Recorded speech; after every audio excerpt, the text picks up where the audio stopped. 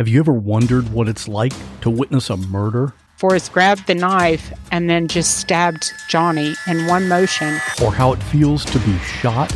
I was immediately hit by a barrage of bullets. Or how you would react if your spouse hired someone to kill you? And he was to put me in a grave with a bullet wound on my head. These are the stories you'll hear on the podcast called What Was That Like? True stories told by the actual person who went through it. You'll hear from a stalking victim. Came back upstairs, and when I came back and turned the corner into my room, I saw him standing there. You'll hear from a man who was kidnapped and tortured. I would do anything, say anything, to simply get away. And you'll hear actual 911 calls.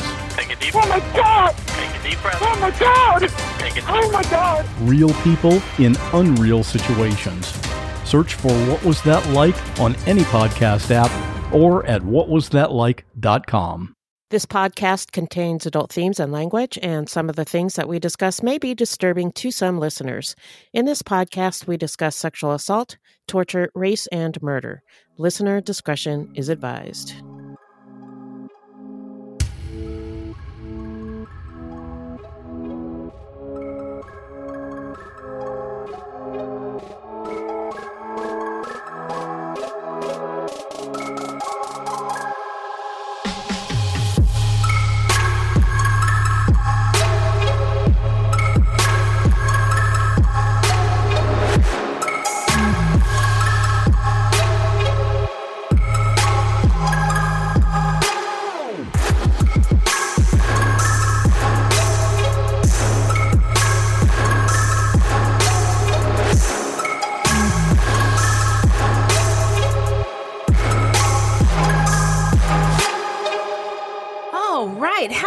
Everybody, and welcome to Fruit Loops Season 3, Episode 28. Thank you so much for listening. Fruit Loops is a podcast about true crimes committed by people of color and their victims that we do not hear or know much about. Contrary to popular belief, not all serial killers are straight white dudes. What? Get out of here. There are many well-documented cases of serial killers of color, and Fruit Loops is a podcast all about them. We will take deep dives into the fascinating lives and crimes of serial killers and true crimes committed by people of color and their victims that the media and entertainment commonly leave out because the news is racist. Allegedly. And we are Wendy and Beth. She's Wendy. I'm Beth. We're not journalists, investigators, or psychologists. Just a couple of gals interested in true crime. Also, the opinions expressed in this podcast are just that, our opinions. Please send any questions or comments to fruitloopspod@gmail.com or leave us a voicemail at 602-935-6294, and we may feature it on a future episode. Also, our website is fruitloopspod.com, and we use Fruit Loops Pod for all of our social media. Join the discussion by using the hashtag Fruit Loops Pod discussion or by joining our Facebook group. All of the footnotes for each episode can be found on our website. Yes, everything Beth said is true. We are not qualified to really speak about anything, but if you want to support the show, you can send us a donation on the Cash App. Just Google Fruit Loops Pod Cash App, or you can become a monthly patron through our Podbean patron page. We also have some merch for sale on our website, but if you can't help monetarily, no problem. You can always give us a 5-star review on Apple Podcasts or anywhere else you get your podcasts from. And be sure to share our show with your friends. So who are we talking about today, Beth? Today we're talking about Chai Soua-Vang, a Hmong American man who was convicted for killing 6 hunters and wounding 2 others during a hunting dispute. He's more like a mass murderer than a serial killer, but sometimes we like to cover these cases anyway, and this one is particularly interesting. It absolutely is. But before we get into it, how you doing? I'm okay. I've been immersing myself in this case for days because I found it so fascinating. So I've been kind of out of the loop. Well, welcome back to planet Earth. Thank you. Except for I'm still in this case. So yeah. We're glad you could join us. Me, I am great. I went to a quinceañera last night for a 72-year-old woman. Oh my gosh. So she was, she grew up in, I think, Jalisco in Mexico. but her family was really poor and they couldn't afford a quinceañera, so she never got one. Oh, And her daughters decided to throw her one last that's night. so and awesome. It was fucking dope. And I was sober. And so shout out to the Sober Curious gang out there. I mean, it was a lot of fun. Like normally it was open bar, tequila shots, free beers, all the things. And I was just really proud of myself for being responsible. And I also have to add, thank you, that I found this case so captivating. I watched the documentaries about it more than once. So yeah, I can't wait to get into it. But before we get there, we are going to dive into some listener letters. So, hello, angels. Thank you. So it looks like they delivered the bag to you, Beth. So what's in the bag? Yeah. So we got a message from Kimberly on Facebook, and she said, "I love your podcast." I've been binge listening your podcast for a few days. I'm on season 2, episode 7. You guys are the best. If I knew both of you guys in real life, we would get along fine, and I think we would. I think that's true. Yeah. So thank you, Kimberly, and hip hop air horns to you. Absolutely. You get all of them. Yes. We also got a lovely comment on our website from CCL, and she says, "I'm new to podcasts, so I feel like a real life adult now. I discovered your podcast and can't get enough. I listen to it when I'm getting ready in the morning, on the way to work, on the way home, etc.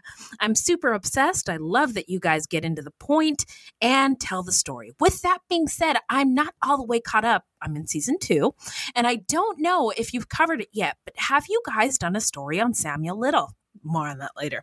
He confessed to 93 murders along with drawing pictures of his victims to identify them. Like, what the fuck? Yeah, seriously. If not, I hope you guys do. And to that I say, yes, we have heard. She says, once again, you guys are doing great. Thank you, and hip hop air horns to you. We will do an episode on Samuel Little, but we at Fruit Loops, we want to do it justice. And there's still so much information trickling in about him that we're not sure if we're ready to do it yet. Dive into it. We don't want to do a half-assed job. Yeah, exactly. Be patient, though. It is coming. So thank you, Cece. Yeah. When you get some hip hop air horns. Yeah, and thank you so much, Cece. Yes. Yeah. Also, thank you to all of our patrons and Patreons who are supporting us. We appreciate you too as well. So hip hop air horns. So, all of you. To everybody. So we don't do this every episode, but we wanted to talk about a little bit about race. So before we get into this episode, we would like to say that this is a podcast about true crime and about people of color. And true crime is difficult to talk about and hear about. And sometimes race can be the same.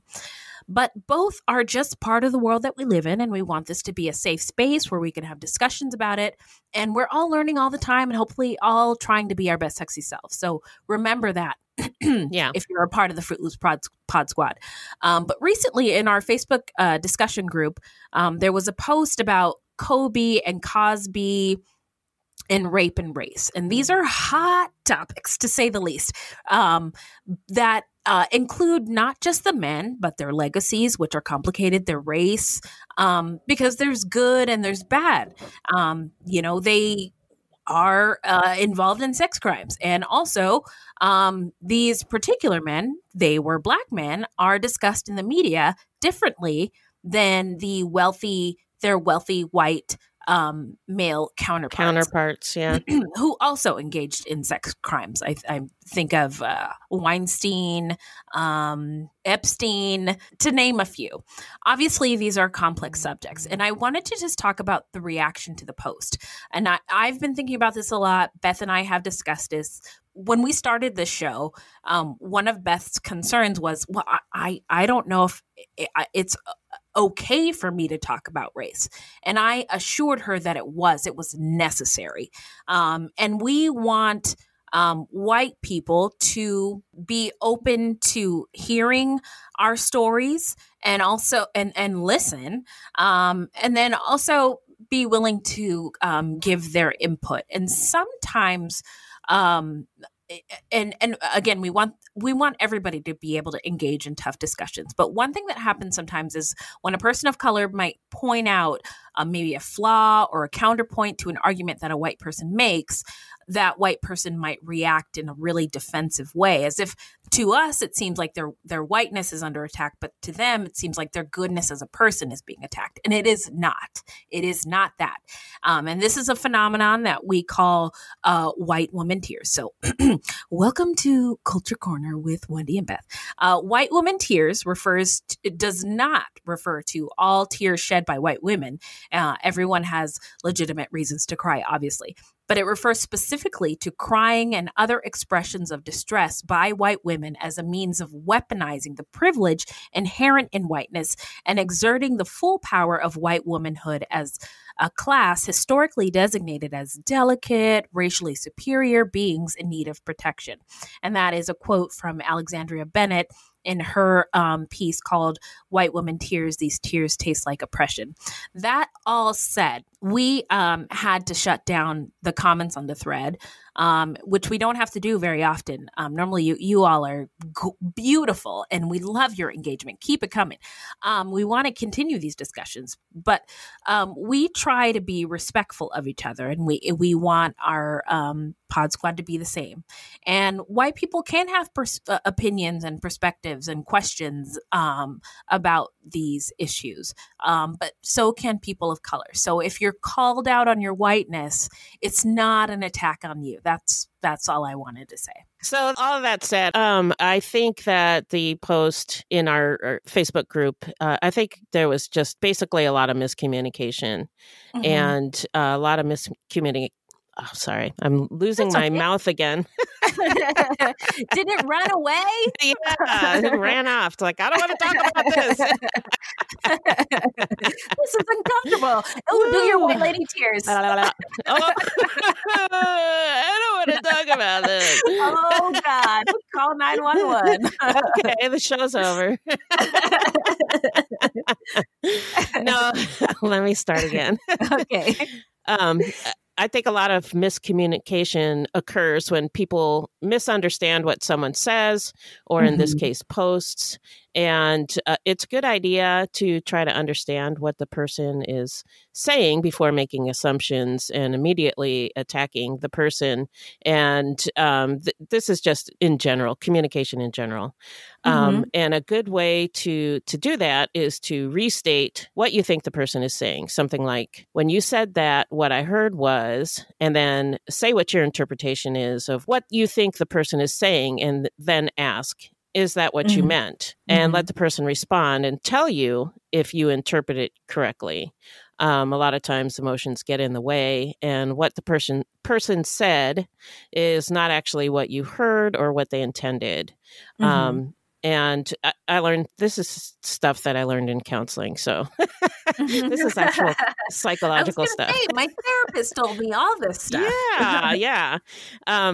So anyway, and that's a great thing to do in your interpersonal communications as well. A lot of times on the internet, people, they just don't use good communication, and in real life too, but particularly on the internet, people tend to be a little more brusque than in real life. But another thing you can do is use I statements. I feel blank when you say blank. For example, some men will dismiss women's feelings by saying that they just must be PMSing. And what you can say is, I feel dismissed and unheard when you say that my feelings are just the result of PMS. Instead of just yelling what you all want to yell, which is "fuck you." Smoke coming out of your ears. Fire. Yeah. I breathe fire when I hear that. Yes. So when you use I statements, you're putting the impetus on yourself. So I feel. So you're not saying you do this and you do that. You're saying I feel this. I feel, which backfired on me once when I was arguing with a boyfriend and I was saying, I feel this. And he was like, you, it's all about you. What do you got to say now, counselor? Well, what I did was I told him I was using I feel statements and I explained it. And then he felt like an ass. So it was great.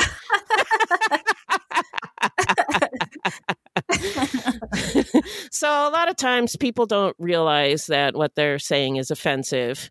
And a good way to tell them that what they're saying is offensive to you without going on the attack is to use I feel statements. Because once you verbally attack someone, they will, of course, immediately go on the defensive. And that's not good for effective communication. Yeah. Once the discussion gets into an attack mode, all good communication ceases and it's just people yelling at each other.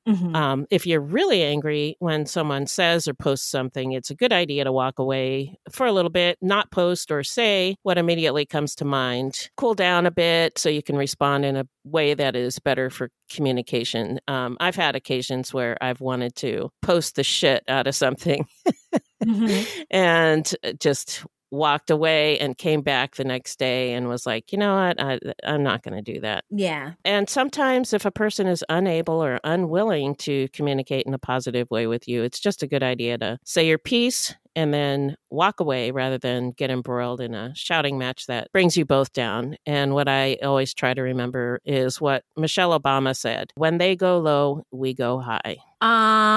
Yeah, no, that's all. I just did a bomb sound effect because that was fire. And the last episode we recorded, your sister was like, why don't you should have a bomb sound effect. And I was like, so you found you're one, huh? Right. I found one. But yeah, no, that's all true. We just want our discussions to be healthy and also safe and make everybody feel comfortable.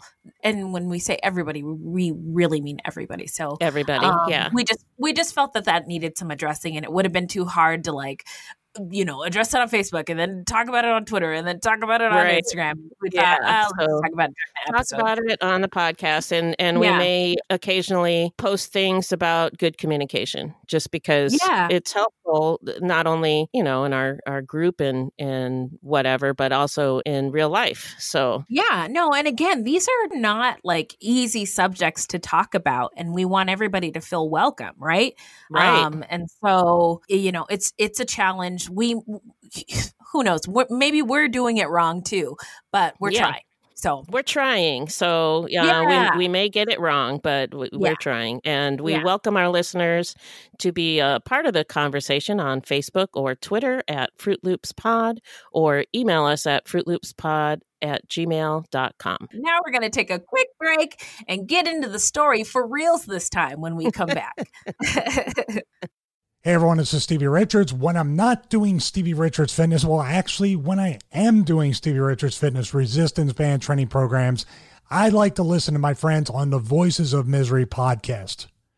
They talk about literally everything and anything, some stuff that might offend you. So if you're not easily offended, don't subscribe, because they say whatever is on their minds is actually subscribe. Subscribe anyway. You might learn something, and check them out anywhere you can download and listen to your favorite podcast. And of course, check them out at voicesofmisery.podbean.com. So, Beth, now we're back. Who are we talking about again today? We're talking about Chai Sua Vang, a Hmong American man who is hunting in Wisconsin, wandered into private land and was confronted.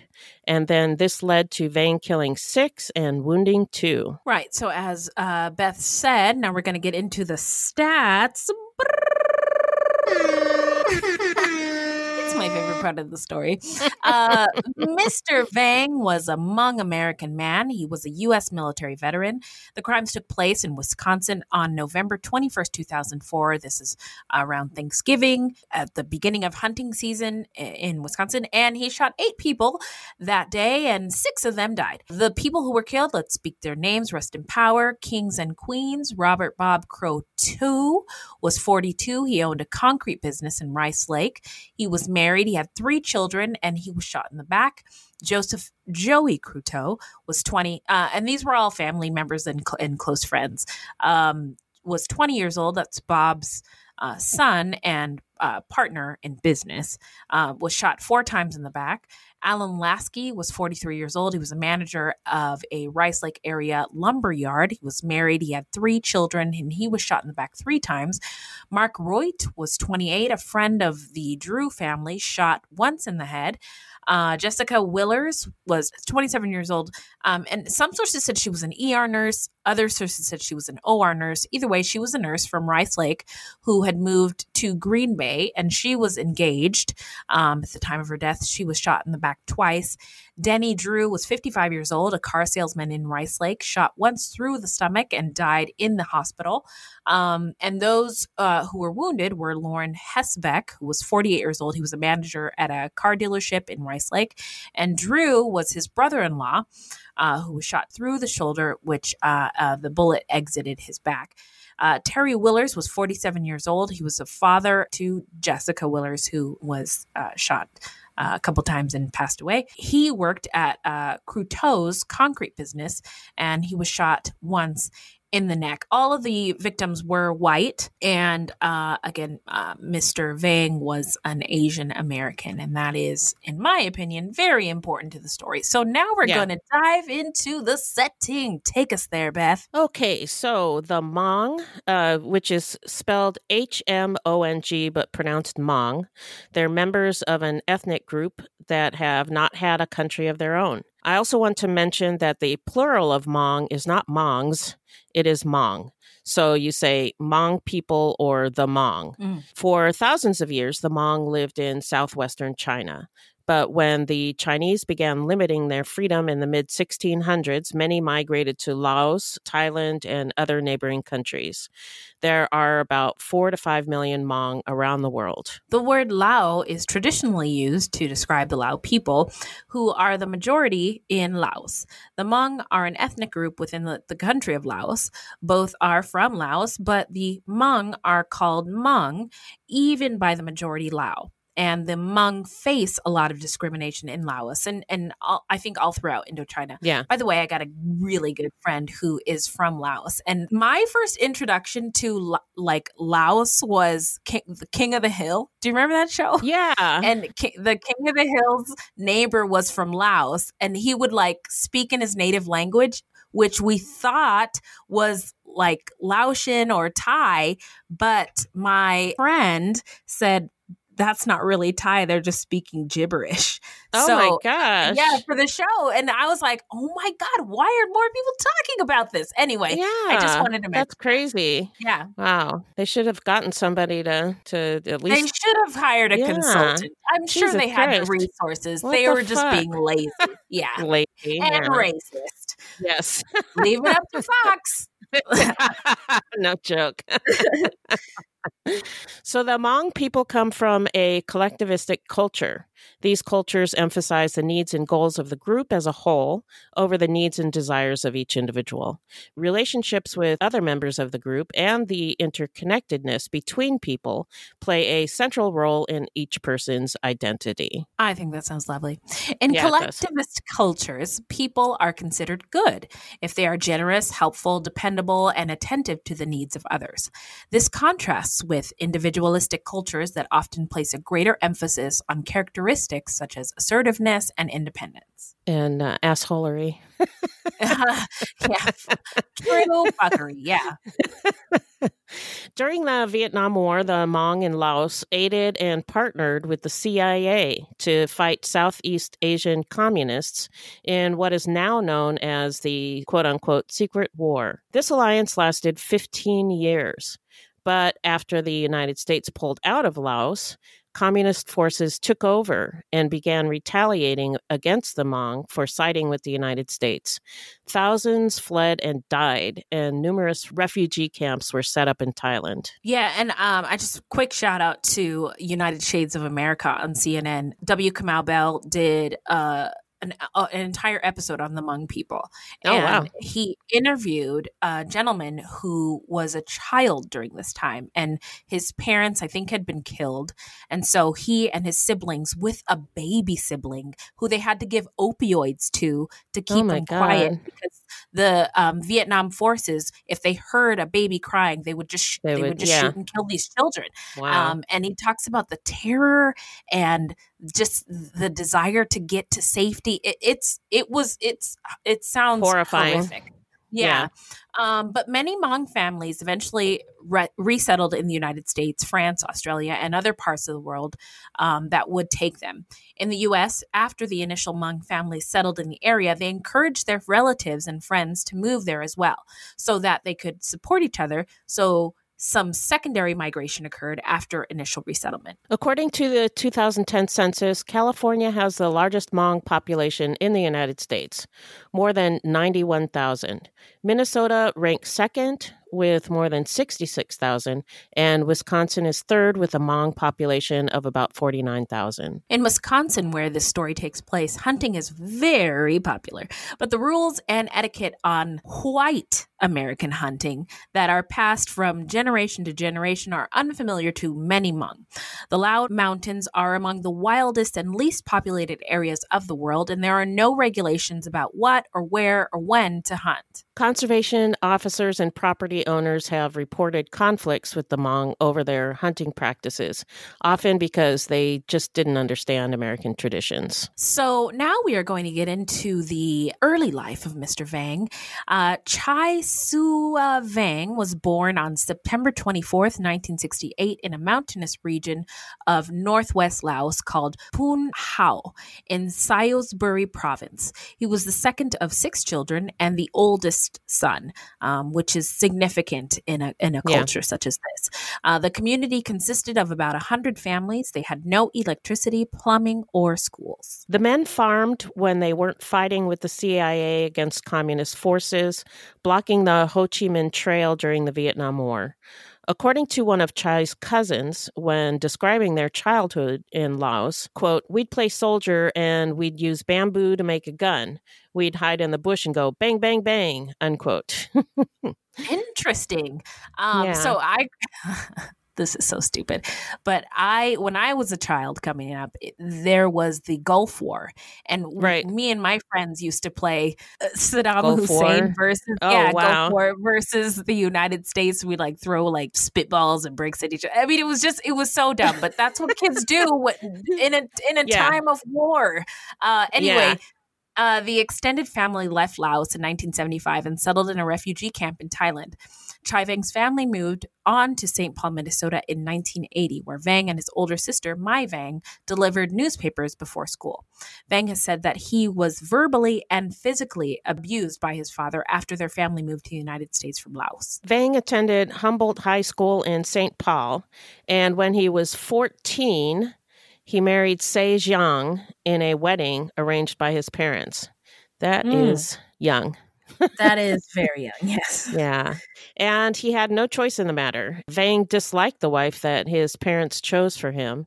And at one point, after he got in a fight with her, and after his father tried to physically discipline him, he ran from home to the freeway and into traffic in an attempt to kill himself. Well, that's saying something. In 1985, Vang and his family moved to Stockton, California, where Chai attended Franklin High School. He started a Hmong club there. That's great. So students would have a voice, and he became its first president. He was highly respected as a role model and leader of students, and according to one source, was considered the most mature Hmong student. He graduated from Franklin in 1987, then attended San Joaquin Delta College, a community college in Stockton. He helped provide security at the annual Hmong New Year celebration and captained the community soccer team. In 1989, Chai enlisted in the California National Guard. He spent 6 years in the California National Guard, leaving in 1995. He achieved a sharpshooter qualification badge and a good conduct medal before being honorably discharged. Between 1990 and 1995, Chai worked as a teacher's aide for disabled students and volunteered at the Lau Family Community Center in Stockton, coaching kids in soccer and karate. So I don't know if everybody knows this, but when you're in the National Guard, you're not, it's not like in the Army. You're not there all the time. So he, between 1990 and 95, he was doing these other things as well as being in the National Guard. Right. So, hello, this is Gary Chahot welcoming you to check out the French History Podcast. Our main show covers the history of France from the first humans until present. If you liked Mike Duncan's The History of Rome and wanted a similar program covering the land of beauty, culture, and love, we are exactly that. We also host world-renowned scholars who have delivered guest episodes on their specialties, including 18th century pirates, revolutionary booksellers in 20th century Paris, the special friendship between the Marquis de Lafayette and Thomas Jefferson, and numerous others. Learn what you love and listen to the French History Podcast today.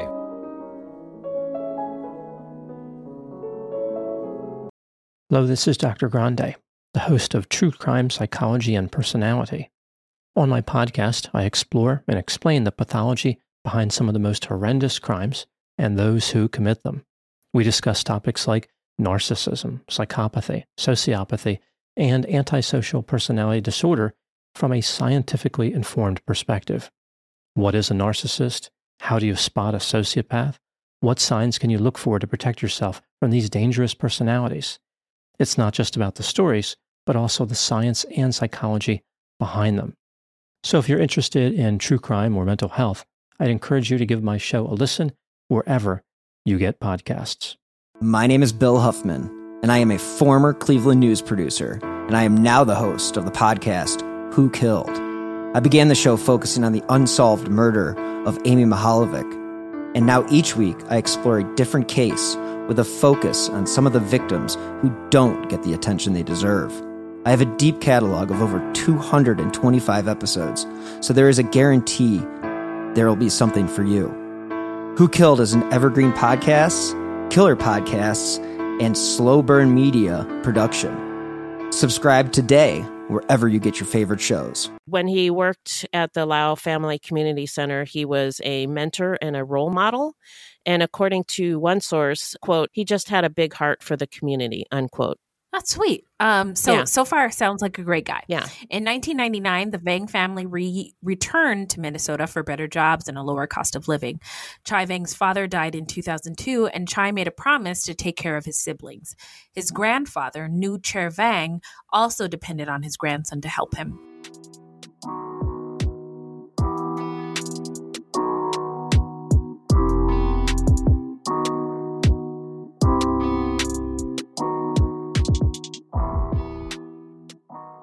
So that's it for the early knife. Now we're going to dive into the timeline. Take us there, Beth. Vang became a long-haul truck driver to make more money. He has at least 6 children, but some accounts say he has as many as 10 children by 4 different women. I had a little trouble trying to get the exact information, but he had at least 6. Yeah. Mm-hmm. And he has been described as a hunting enthusiast and a Hmong shaman performing ceremonies to bless people or heal illnesses. Relatives, friends, and co-workers from Minnesota to California had kind words about Vang. He was praised as a caring brother and grandson, and co-workers recall him as a hardworking truck driver. But while working as a long-haul trucker, Vang would telephone his wife and get into fights, causing him to consider driving off the road to attempt suicide. He sometimes considered using his truck to run other motorists off the road if they offended him in some way. And I actually don't think that that's unusual to think about those things. Oh, yeah. No, I do not disagree. When I was going through some rough times, it was something that crossed my mind to drive into a tree or something like that. But I didn't do it. I thought about it, and I don't think it's that unusual to think about it. The article that I read was kind of making a big deal out of it, but I don't think it's that unusual. I don't either. And I don't know if my therapist would say that that's weird. I think they would say it's common to think about those Think things. about but it. if you are like seriously if you're planning actively it, gonna do it, don't do it. Don't do it. Let's dive into that. Is what Yeah. my therapist would say. Tell me more about that. So he also had some run-ins with hunting and fishing authorities, and in one case, he was fined for catching 93 crappies above the limit. And a crappie is a fish. I don't know why anybody would want it. Okay, so I know, just a short tangent. When I was a kid, we went to Minnesota and we stayed at a cabin and we went fishing. And my brother caught a pike and my sister caught something else. Oh, I think it was a sunfish. And I caught a crappie and I was so mad. What? Are they tasty? Why are you so mad? Because it's called a crappie. I got the crappie fish. Oh, Bev. But you caught something. Come on. I know. Silly. So Vang, in another, Run-in. Hunting and fishing crime, he was fined for trespassing while deer hunting. Santa Maria! Why people get so mad about the stupidest stuff? I know. How dare you? How dare you? 93 crappies. How dare you? Yes. I am calling the police. Oh my God. Sorry. That's okay. It's funny. I was kind of thinking the same thing. Okay. On December 24th, 2001, police responded to a 911 call from Vang's wife, Sejong. She told police that Vang waved a gun at her and threatened her life during an argument about their pending separation, and he spent Christmas in jail. He was not charged after after this arrest because Sejong would not cooperate with authorities, which is not unusual for people of color, by the way. But the couple separated, and Sejong moved to Milwaukee with their 5 children. After the breakup, he had a short-term relationship with a woman that, according to the state health department, sorry, my phone is going off. That's very unprofessional. Anyway, according to state health department birth records, produced a baby in May of 2003. According to one source, Vang defaulted on child support payments for 3 children who lived with their mother in Stockton in 2003. And I only found that in one source. So that's where the question is about how many children he had. So he may have had 7. He may have had 10. But he also, I think, was caring for his siblings, and he had a lot of mouths to feed. His siblings and their kids. Yeah. So I just wanted to point out that I don't know if this part is actually true. It was just reported in one place. So that's where the 10 children come from. And I don't know. So anyway, the same year, Vang put down $5,000 in cash and began paying $1,260 a month for 40 acres of wooded land in Kennebec County, Minnesota. In 2004, Vang took a second job driving a delivery truck. He married again somewhere around this time, and on October 6, 2004, his new wife gave birth to a daughter. So he was juggling 2 jobs, paying 2 mortgages, ostensibly paying for 10 children and supporting his siblings because his father passed away, and helping out his extended family, and he had a newborn. And again, that's because he's the oldest son. So all that responsibility would have been expected of him anyway. So yeah. He didn't really have a choice. During this time, nearly every Friday when Vang finished working the second of his 2 jobs as a truck driver, he would head north to the 40 acres he'd bought, and he would spend the weekend at his cabin there. Oh, nice to get away. And on Sunday, November 21st, the second day of the state's 9-day deer season, Vang went out deer hunting with 2 friends and their 2 sons around the town of Meteor in northwest Wisconsin, where deer hunting is very popular. This is an area that has a mix of public and private land. Vang and his friends began their day on public land, but Vang later went by himself onto some private land co-owned by Robert Croteau and Terry Willers near Rice Lake. The land did not have any signs designating the area as private property and did not have any no trespassing signs. A hunting party of about 15 people were staying at a cabin on this private land. It was their annual opening weekend trip up to the property, before Thanksgiving and everything, and la la la la. On that day, as Terry Williers was returning to the cabin from hunting that morning, and while carrying his hunting rifle slung over his shoulder, he saw Vang sitting in a deer stand. He used a handheld radio to ask the people at the cabin whether or not anyone should be in the stand. When he was told that no, the man was trespassing, Terry Williers approached Vang and told him that he was on private land and that he needed to leave. By the way, I have to say this because I heard a bunch of white people at work talking about a deer stand, and I was like, why would a deer need to be in a stand?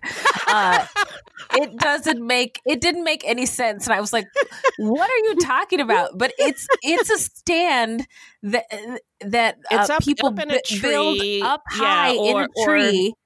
Or I think it could even be like just a stand, like you climb up so you can look and watch for deer. Yes, exactly. Well, I know that now, and researching this episode, I was like, oh, well, this is already in my mind bank of knowledge, but people listening to this might be like, why would what is a tree stand? Why would a deer need to stand in a tree? What is this? Yeah. And good that's point. What I didn't even think when of I that. First heard it. So there you go. Welcome to Hunting Corner with Wendy and Beth. We know nothing about it. Next to nothing. We know what a deer stand is. That's about it. That's all we need to know. So Vang apologized, and after asking which way to go to get off the property, he began walking away on a trail through a forested area on the property. Williers radioed that he had found a tree rat, and some of the others thought this sounded interesting and headed over on ATVs. And I'll get to this later, but this is a person of color's worst nightmare. A gang of white people on ATVs coming at you. Straight at them. Yeah. The party, which included Robert Bob Croteau, his son Joseph or Joey, and a man named Lauren Hesbeck, then confronted Vang as he was attempting to leave. Dennis Drew and Mark Roy also pulled up on an ATV. Not good. According to Lauren Hesbeck, Bob Croteau said, "Why were you in my stand? Do you think the fuckers grow on trees? And what the fuck are you doing here? Do you know you're on private land? Get the hell out of here. If you come back, I'll kick your fucking ass." Then he threatened to report Vang to game wardens for trespassing. According to Vang, Bob Croteau used racial slurs, calling him a, quote, chink and a, quote, gook. And his son Joey blocked his way so he could not leave.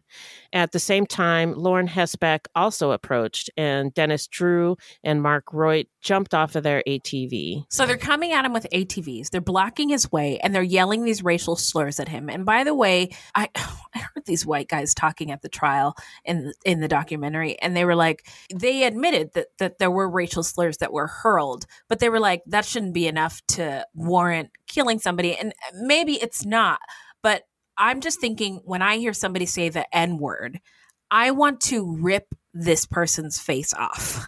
And it just triggers something in you. And you knowing the history of these words, people died in the midst of having these racial slurs hurled at them. That's why it's so triggering and frightening. So anyway. Yeah. The one of the documentaries that I watched, they were talking to this guy, I think he was Hmong, and he was describing how he was just in his car and some people started yelling those things at him. And he's like, I wanted to kill them. I just, it was like a visceral feeling, like you're just so angry. And I know we've talked about this before and just how like your temperature just jumps and you're just like so angry. Yeah. It's a form of racial violence. And it may not, it doesn't have to be physical, but it is still violent. Right. So at this point, Vang felt threatened. obviously. One of the men grabbed his license tag, which was displayed on his back, and then read it aloud a few times as Terry Willers wrote it down in the dirt on the ATV. Hesbeck later admitted that Vang was cursed at and that Joey Croteau did at one point block Vang from leaving. According to Lauren Hesbeck, after this, they turned and started to leave, but he stopped Bob Croteau, saying, quote, something was wrong. Terry Willers had begun walking through the woods toward the cabin while the other men turned the ATVs around to head back to the cabin. Hesbeck said that he looked back and saw Vang about 20 to 30 yards away with his back turned, doing something with his firearm, and then saw the scope on Vang's gun drop off. But according to Vang, as he was making his getaway, he kept looking back because he was afraid they were going to do something to him. Makes sense. Mm-hmm. He then saw Terry Willers take his rifle off of his shoulder. Again, this is like horrifying. Again, a gang of white people surrounding one person of color is terrifying. And it has happened throughout history. And it's not, people of color aren't like making this up. This is scary and dangerous. Yeah, I can only imagine. But I'm thinking about just me and 5 white guys. I'd be scared shitless. Yeah, exactly. And a lot of the sources that I referred to were doing their darndest to play that down. I agree. If he should not have been scared. Or they just didn't understand it. Yeah, and it was really upsetting to hear those accounts, but we'll get into that in our takeaways. Hesbeck says he saw Vang turn and point his rifle at Willers, who was about 25 yards away from Hesbeck.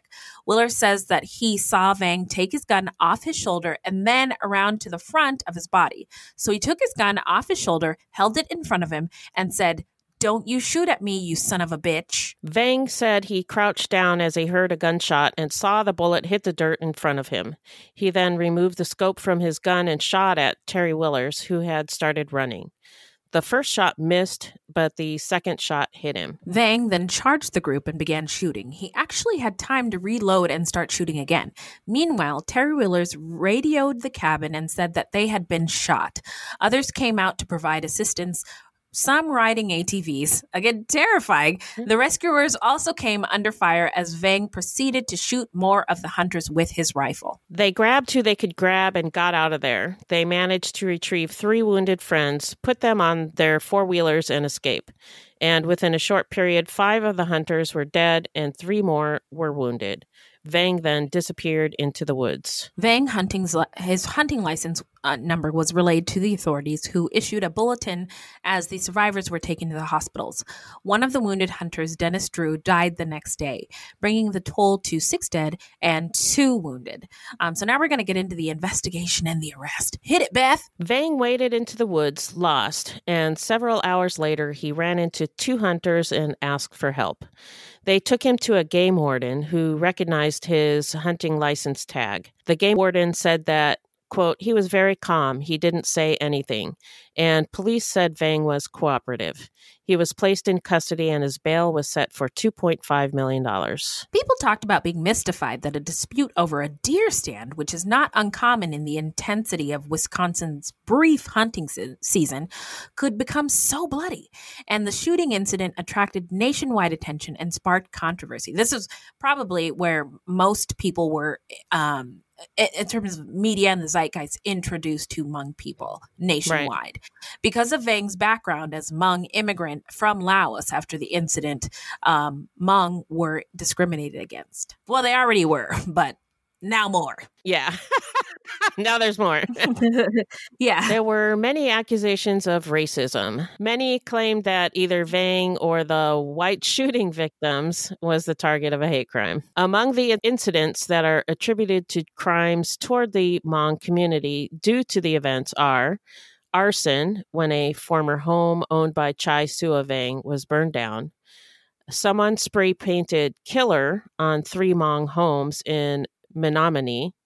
And then some hate literature showed up in a Hmong neighborhood in St. Paul. And this is just 3 examples. There's more. Yeah, there's too many to name for this episode, but there was a lot. And white residents were upset that the focus of news reports was on the discrimination against the Hmong people instead of on the victims of the shootings.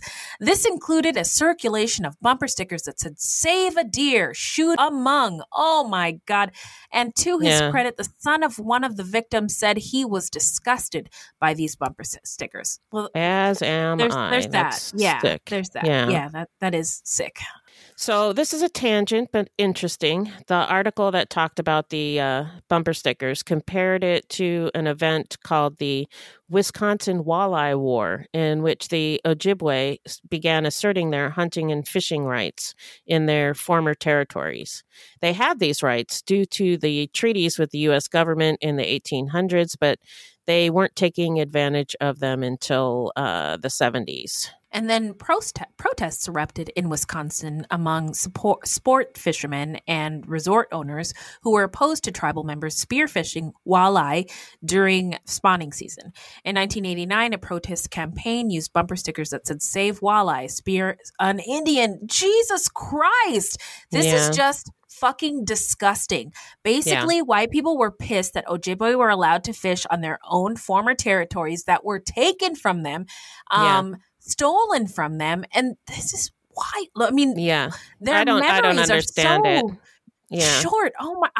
I'm really sorry, don't get Beth. it. My blood pressure is so high right now. Oh. I'm sorry. That's why this story was so interesting. It just it really got me heated. I mean, just so many misunderstandings in this. So the protesters, who were, of course, white people, resorted to racially motivated chants, gunshots, bombings, rock throwing, and slingshot attacks. And this was all over fishing. You stupid motherfuckers. Are you dumb? That's so much mayonnaise. It's disgusting. Oh my God. It's so weird is what I think. Yes. Why? Disgusting and why weird. Why do you do this? Yes. I don't know. Beth, did you know any of... I'm just kidding. No. Assuming all white people know each other. They're not your cousins? Okay. Not my cousins, no. So not only were these white people getting all upset over fishing, the Wisconsin Department of Natural Resources and Great Lakes Indian Fish and Wildlife Commission reported that the Ojibwe speared only 3% of the walleye in the treaty-ceded territory. 3%. Why y'all so mad? Why you mad? What is this? Why are you mad? What the fuck? Why are you so pressed? The state legislature later passed a hunter's protection law. That sounds like a white law. And a law requiring schools statewide to include information about local tribes in history and geography curricula. Oh, that's good. Never mind. This included an explanation of the treaty rights they had acquired in exchange for ceding hundreds of thousands of acres of land to the United States, which benefited countless European American settlers. Let's be clear. European American settlers benefited from all this. So you all need to shut the fuck up and sit down. Now, let's get into... do this kind of stuff in all schools, really. Yes, they do. Have several seats. And I heard this on Pod Save the People, that... these companies that manufacture and edit and write these textbooks, these history textbooks that in theory go out to all of the public schools in the nation. The states have the right to edit them and cater them to the history that they want told. And so it's whitewashing upon whitewashing upon whitewashing of the history as the states want it to be told. That's and so there's that's a big reason why none of us learned all this stuff when we were kids, and our kids aren't learning it to this day. So teach your kids. Teach your kids. Yes, I tell my kids that all white people are I'm just kidding. No, I don't. I was going to say, what? Yeah, Yeah, no. Then they would have to hate Dad. Then they would have to hate Daddy. Old Whitey, can I speak to a manager? No, they can't do that. So anyway, now we're going to get into the trial. So hit it, Beb. The trial of Chai Soua Vang began Saturday, September 10th, 2005 in Sawyer County Courthouse. 14 jurors, 10 women and 4 men, all white, were selected from Dane County, Wisconsin, and bused 280 miles northwest to Sawyer County, where they were sequestered. I think that's very significant that they were all white. All white. Because there is a lot of cultural competencies that are necessary in order to unbiasedly weigh the facts in this trial. And this, right. I heard people praising the job that the jury did, and they really were not capable of doing justice if they were in fact all white and none of them were Hmong. So anyway, Vang told the jury that during the incident he testified during his trial, he was scared and confused, that he wished it wasn't happening, but that he began firing only after another hunter shot nearly hit him. Willers and Hespeck claimed that no one in their group had pointed a gun at Vang before he opened fire, but I don't know if that's really true. Yeah. Willers and Hespeck said that only one shot was fired at Vang by Hespeck after he was already wounded and while some of his friends lay mortally wounded on the ground. But Hespeck later admitted on the stand that he told his wife that he thought Willers had shot at Vang. Mm-hmm. Vang detailed for the jurors how the other hunters approached him and how he responded by shooting each one. He recounted how he killed each victim using his hands and arms to imitate firing a rifle, which might be shocking to a juror. And also, English is not Vang's first language. So just throwing that out there. Yeah. When questioned, Vang said that 3 of the hunters deserved to die: Bob Croteau, Joey Croteau, and Alan Lasky. He also said that Willers and Hespeck deserved what they got. Vang's attorney attempted to clarify Vang's statement that 3 of the men deserved to die, saying that it was due to a language barrier and that what Vang meant was that the 3 men's behavior contributed to the situation that led to their deaths. And I also wanted to say that I think a lot of his mannerisms and the way that he spoke probably affected the jury, and some of it was probably cultural. I think so. Yeah. So 100%. I was watching one of the documentaries, and I don't know if this is cultural or not, but I'm assuming so. Some of the people would be talking about, the Hmong people would be talking about something horrible that happened, and they'd be smiling. And, it's not something we as Westerners do, but it could be just part of their culture. And we would read that as like, oh, that's a weird way to talk about that. But that's probably just part of their culture. They would say things with a smile on their face for whatever reason. We don't understand it. Right. Yeah. No, I thank you for saying that. I think that's absolutely true. And it's unfortunate that the case wasn't made for that, to sort of lay down the groundwork for like a cultural competency. Cultural corner, Yeah. The juries needed a culture corner. We should have been there with the defense attorneys in order to make this fair, because a bunch of white people from Wisconsin, no offense, Wisconsin, but this ain't it. And I know people have praised this jury for doing a good job, but I really do think that they were inadequate. But on September 16, 2005, Chai Soua Vang, was found guilty of all 6 charges of first-degree murder and 2 charges of attempted murder. And on November 8th, 2005, he was sentenced to 6 consecutive life terms plus 70 years. Wisconsin does not have a death penalty, so so he will spend the rest of his life in jail. So now we're going to get to where are they now? Take it away, Beth. Citing safety concerns in 2006, Vang was moved from the Dodge Correctional Institute in Wisconsin to the Iowa State Penitentiary in Fort Madison, Iowa.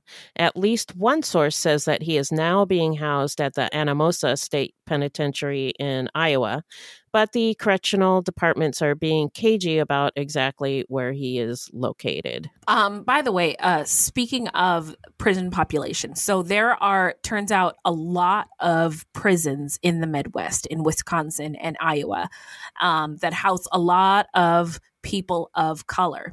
And the states get to count the inhabitants in these prisons who also do not get to vote, but they get to count them as constituents and to count them as people that they represent, giving them more say when they go to their... Nope, it's very fucked up. So I just wanted to point that out there. He's in prison. He's in Iowa, and we might not give that a second thought after listening to this episode. But these prisons in Iowa with these individuals who are counted. It's like slavery, but not don't get any but say. They don't have a voice. Is really, really messed up. So vote. Anyway, many in the Hmong community believe that Vang did not get a fair trial. They believe that Chai Vang was shot at, that he defended himself, and then was brought to trial in front of an all-white courtroom. Lot of snow in that building with an all-white jury, and that he was convicted because of that. Don't disagree. Don't disagree either. In 2007, Cha Vang, not a relation, he was 30 years old, a Hmong American and father of 5, was murdered by James Nichols, 28, a white man, while hunting squirrels in Marinette County. Vang had a wooden stick in his clenched teeth, and his body was hidden in a depression covered with log and other debris. An autopsy indicated that he had been hit by a shotgun blast and then stabbed 5 times. Nichols was convicted of second-degree intentional homicide, hiding a corpse, and being a felon in possession of a firearm. He was sentenced to 69 years. And by the way, I just wanted to point out that in all of the documentaries that I watched, this case was also brought up, like to sort of contrast the situation that a white person can get in trouble for killing a person of color, but it sort of felt like I read it. Oh, I felt like it wasn't like to excuse no, that's not how I read it. The racism. How did you read it? I read it that it was like a hate crime, like almost like in retribution. Yes, I did read it that way too, but I also felt like the documentarians wanted to include this in there to also say we do know how to carry out justice.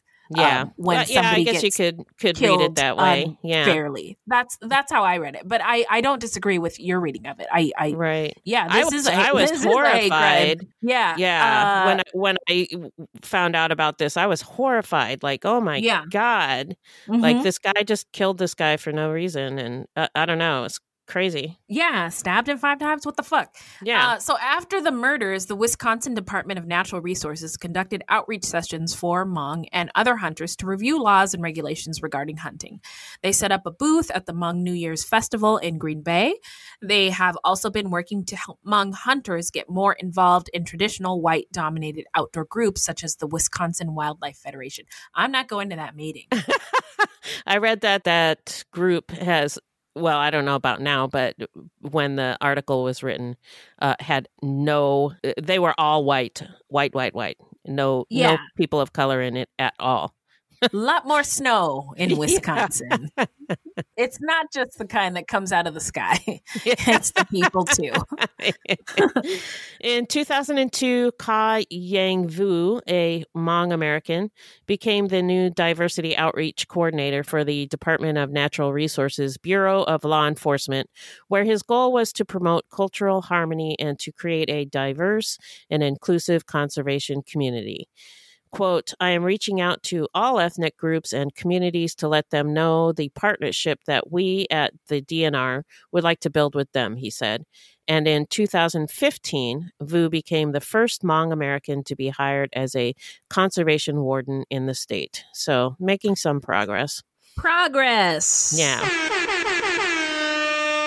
Anyway, now we're going to get into what we think made Mr. Vang snap and also our takeaways from the story. So what do you got, Beth? So according to an article on Very Well Mind, quote, when people in collectivist cultures are faced with stress, they are less likely than those in individualistic cultures to talk about their problems with loved ones.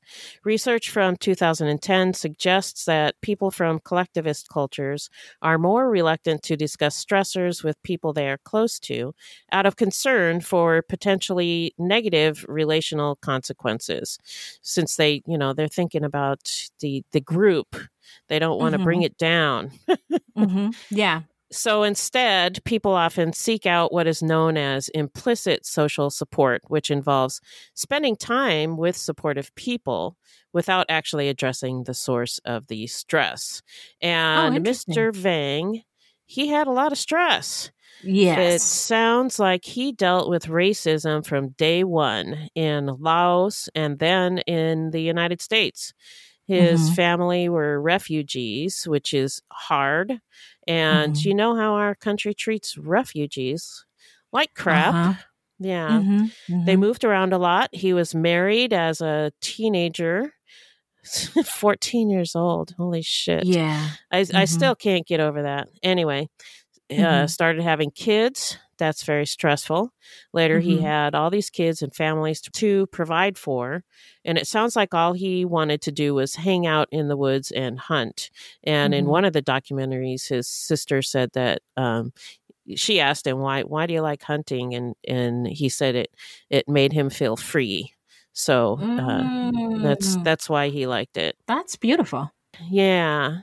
He really stretched himself financially when he bought the 40 acres of land. That was a big mortgage. And he had to take on 2 jobs. Then he had another baby and a new wife to take care of. And I was surprised he didn't crack sooner. Yeah. Yeah. He was under a lot of pressure. Yeah, a lot of pressure. And I don't know exactly what happened that day. I mean, there's differing accounts. But I think he just snapped when he felt threatened. And like you said, there was a bunch of them and only one of him. And they were using racial slurs. And I think he just lost it. And the hunters denied that they shot at him first, but I don't know. They might have just shot at him to scare him off, but it backfired. Yeah.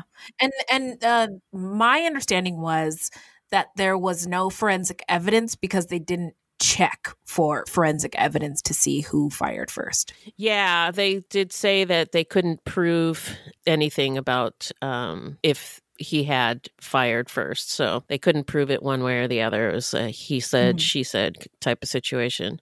So, but Hey, podcast listeners, I'm Paul Brandis introducing my podcast, Countdown to Dallas. It's a fascinating, in-depth look at the seemingly unconnected events that led to the assassination of President John F. Kennedy. It's based on my book of the same title. In that book and in this podcast, I go all the way back to 1939, when Lee Harvey Oswald was born into a troubled and dysfunctional family. I'll follow his transient and often violent teenage years and young adulthood, painting a fuller picture of the man who would later become Kennedy's killer. I also take a look at events unfolding in that era, like Cuba and Vietnam, and I'll unpack the conspiracy theories too, not one of which has ever been conclusively proven. Subscribe to Countdown to Dallas at evergreenpodcasts.com or your favorite listening app, October 31st. Hi, I'm Matt Harris. Seton Tucker and I host the podcast Impact of Influence, which for 2 years covered in depth Alec Murdaugh, who was eventually convicted in 2023 of murdering his wife Maggie and son Paul. That story continues to evolve, and we will cover that. Plus, we will tell you stories of other true crime events that have happened in the South. Please join us on Impact of Influence. And give us a follow on the Impact of Influence Facebook page. I wouldn't be surprised if they had shot at him. As far as the trial is concerned, like I mentioned earlier, his demeanor and some of the things that he said and did on the stand didn't help his case. So I think it was a mistake to put him on the stand. We've talked about this before. I don't know why he was put on the stand. Sometimes the defendant insists on telling their story. But usually in this type of case, the attorney doesn't want them to go on the stand. Right. So I don't kill upon cross-examination by the other side. Right. And he did. And so I think that was a mistake, especially when he said that some of the victims deserved to die. And I don't know if he actually meant that they deserved to die, or he meant that what they did caused him to do what he did, and that's why they died. I don't know. But it didn't help his case at all. But no, I also think it was a big mistake for those hunters to confront him like they did. I don't think I absolutely do not think this would have happened if they had not confronted him so aggressively. And I doubt that they would have confronted a white man in the same way. And and as I was researching this story, I kept going back and forth. I could see both sides, and I think both sides were in part to blame. It was overkill. Vang did not have to charge the group and shoot so many people, although after I wrote that, I was like, maybe he thought he did, because if he didn't, they'd come after him. So I don't know. And more of them kept coming. It's tough. So, like I said, I kept going back and forth on it, but I think both sides were to blame. Yeah. I was struck by how we talk about racism and white supremacy now. Like, we have a lot more voices speaking out about it. We have better language, and we have more information to sort of have better conversations about it. And that will only continue over time. But when Vang took the stand and described essentially a mob of white guys on ATVs, and more of them kept coming, that is a person of color's worst nightmare. And I mean, I just think of like all the movies that I've seen where there's a mob. There's a mob. Like there's a black guy at the convenience store. We gotta go get him. Like, let's get him. Going to go Jesus Christ. Why what the fuck? I mean, we've seen it so many times, and it plays out in movies that way. But it plays out in movies that way because it has happened in real life so many times. Yeah. And I personally, that would have been terrifying. Yeah. Yes. I mean, I don't know if I've mentioned this on the show before, but my African-American family is from Arkansas, and my grandparents left after somebody got lynched, and they just packed up and left the next day. It's very scary. Yeah, we're out of here. And I know that you can die at the hands of a drunk white mob, whether they have guns or not. Yeah. It's just and dangerous. These people had guns. These people had guns. So yeah, it's fucking scary. And they don't need a gun to knock you out and string you up on a tree. There was such an effort by white Wisconsins to say that this wasn't about race. And I just think that is absolute fucking bullshit. They missed the point. Yeah. Yeah, completely. And they just refused to see. They just wanted to remain blind. And I think I think that Vang was acting in self-defense. I do think he might have gone overboard. I think that's fair to say too. Both things can be true. I don't think anybody deserves to die at the hands of another human, but I believe his story, and I think that the jury got it wrong. I think all of the lawyers got it wrong, and that I wonder if he had another trial with more cultural competent jurors, including more Hmong people, 1 or 2 on the jury, that I think the outcome might have been different as far as his fate is concerned. So yeah, I agree.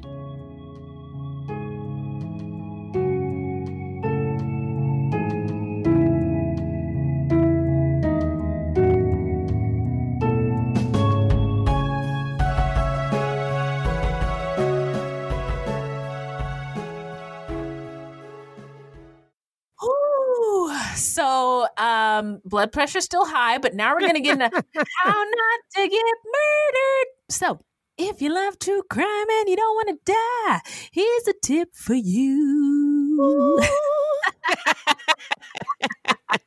So, hit it back. This segment is not intended to be victim blaming. We thought of this segment because I read somewhere that a lot of people listen to true crime because they want to know what they can do to be safer. This is not meant to blame the victims. It's just learning from other people's experiences.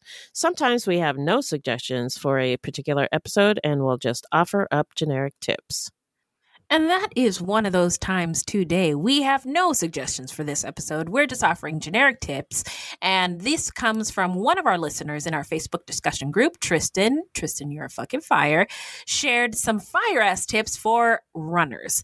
And I used to run in South Phoenix by myself. Sometimes I would take a dog. But Tristan suggests share your location with friends. Text 1 or 2 people saying you're going on a run and finishing a run, blah, blah, blah. Maybe say where you're going, if you're going on a new trail, etc., etc. Aftershocks are a brand of headphones that don't go in your ears. So you get the music through your jaw or something. There's something really cool. And I wanted to add that when I did run outdoors by myself, I would use a speaker. A little speaker the size of my phone, and I would clip it on my awesome ass fanny pack. Hey, fanny pack. Shout out to fanny pack. Shout out to fanny pack. But that way, so I could still hear my tunes or my podcasts, and then also be able to be aware of what's going on around you. If you use a running app, check your privacy settings so the route isn't public. Speaking of runners, there's this runner on Instagram that I follow. Her name's Dick Run Claire. Ever heard of her? Anyway, she all of her runs are like in the shape of a dick, and it's like, oh my God, how does she do that? And she always includes like the balls and the scrotum in the like tip in her trail. It's like, how does she do that? Anyway, it is very creative. Very fun. Anyway, so but her runs are public, but you don't need to make yours public. Especially if you are running like to and from your home, right? You don't want people to know like where you stay at and stuff. Also run with mace or a personal alarm. Good tip. And try not to take the same route every day. Mix it up so people don't learn your habits, especially if you run alone. And also join a running group if you're new to an area, and then you get to meet some running buddies. So thank you so much, Tristan. Good tips. Yeah, thank you. Great tips. So extra, read all about it. Fruit Loops News has some updates for you, and we're going to shout it. So, Beth, hit it.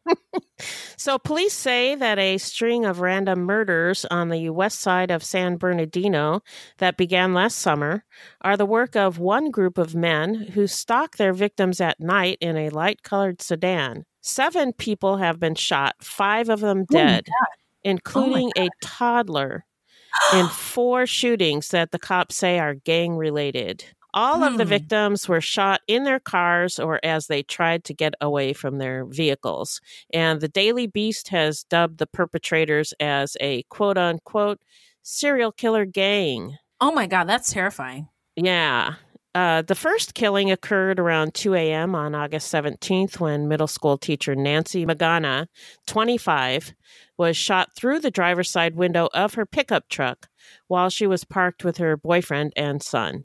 Surveillance video shows a group of men in a light-colored sedan parking in a nearby lot when two men exited the vehicle and, without a word, one of them pulled out a weapon and shot Magana. Oh, my God. Yeah. The police said that no words were exchanged between Magana and the people in the vehicle before the shooting started. Someone just walked up from the car, opened fire on the driver's side, striking her through no fault of her own. She was just sitting there with her boyfriend. And her son. Yeah, Jesus. Yeah. The next victims were an unidentified man and his 2-year-old daughter shot in a red Toyota Camry a mile from where the Magana murder was just before 7 p.m. on September 14th. The man survived, but his daughter did not. 2 years old. Oh, my God. Just before 6 a.m. on January 19th, police found the body of Lemon Hamilton, 24, in a West San Bernardino street. He'd been shot by a group of men in a car. Soon afterwards, a second victim who had been with Hamilton but managed to escape turned up for treatment at a hospital. Police believe this incident was a gang-related shootout between the two parties. So it's a gang, there was a shootout, but these other ones were just the people just minding their own business. I also think police, when they're like, we don't know what this is, let's just call it gang violence. Call it a gang-related shootout. Yeah. Yeah, like, when you get, like, all your mail and you get bills and stuff, and you're like, I'll just put this in the miscellaneous. Worry about it later. I don't know what this is, but yeah. Yeah. This is gang violence. Yeah. This is miscellaneous.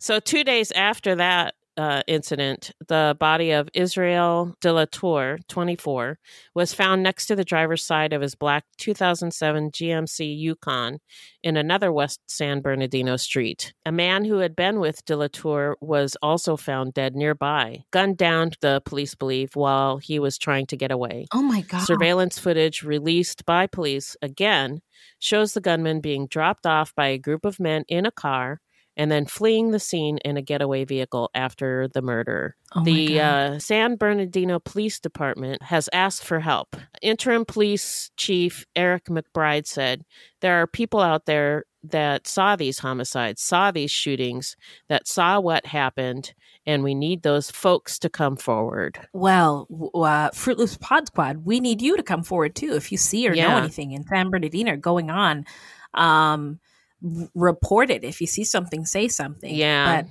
if it's just white, black kids selling water or barbecue, leave them alone. You don't need to leave them alone. But if it's something serious, in a light-colored sedan shooting people, you might want to report that. Yeah. Oh my God, this is a terrifying story. I know. Thank you for bringing it to our attention. And you're welcome. Enjoy the terror.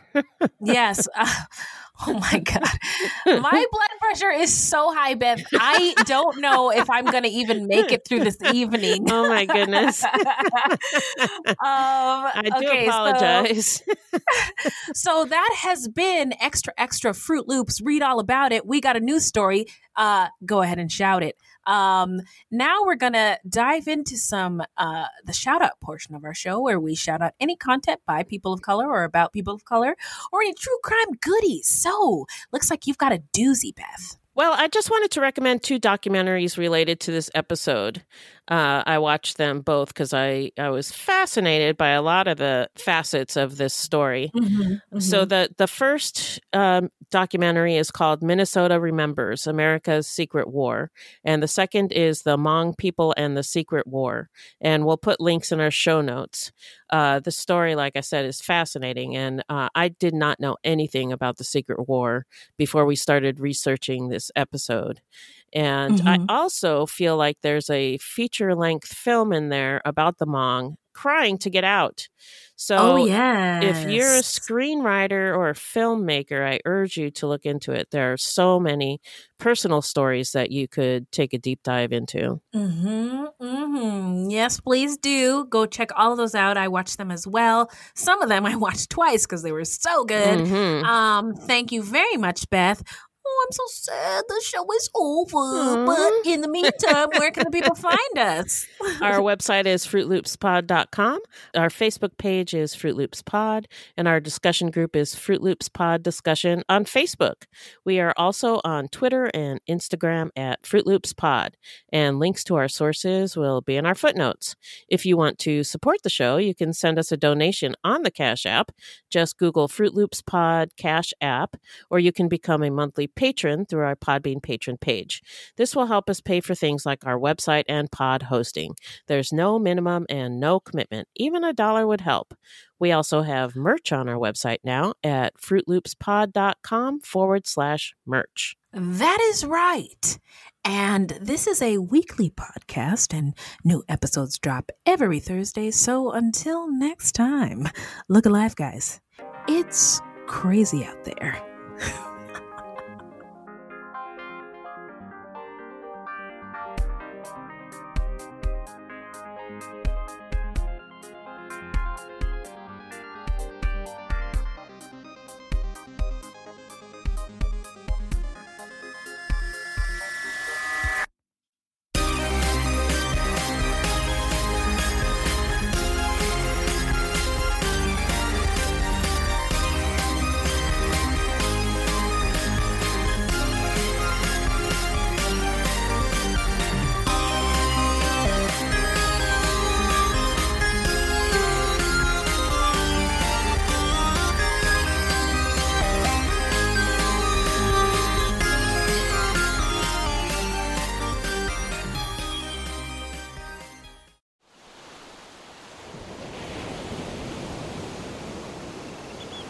Did you guys hear about that couple that went on vacation and one spouse murdered the other?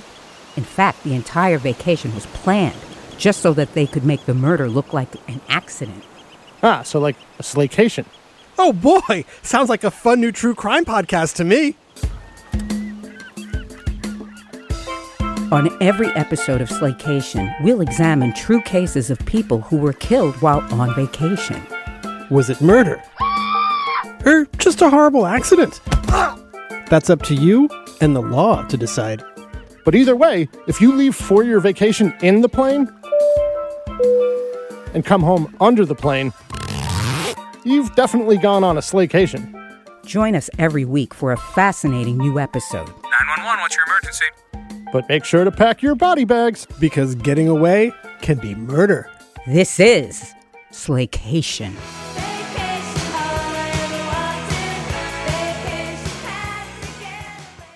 3 a.m., the comedy horror podcast that holds weekly gatherings around the campfire. Let me tell you what you're going to get.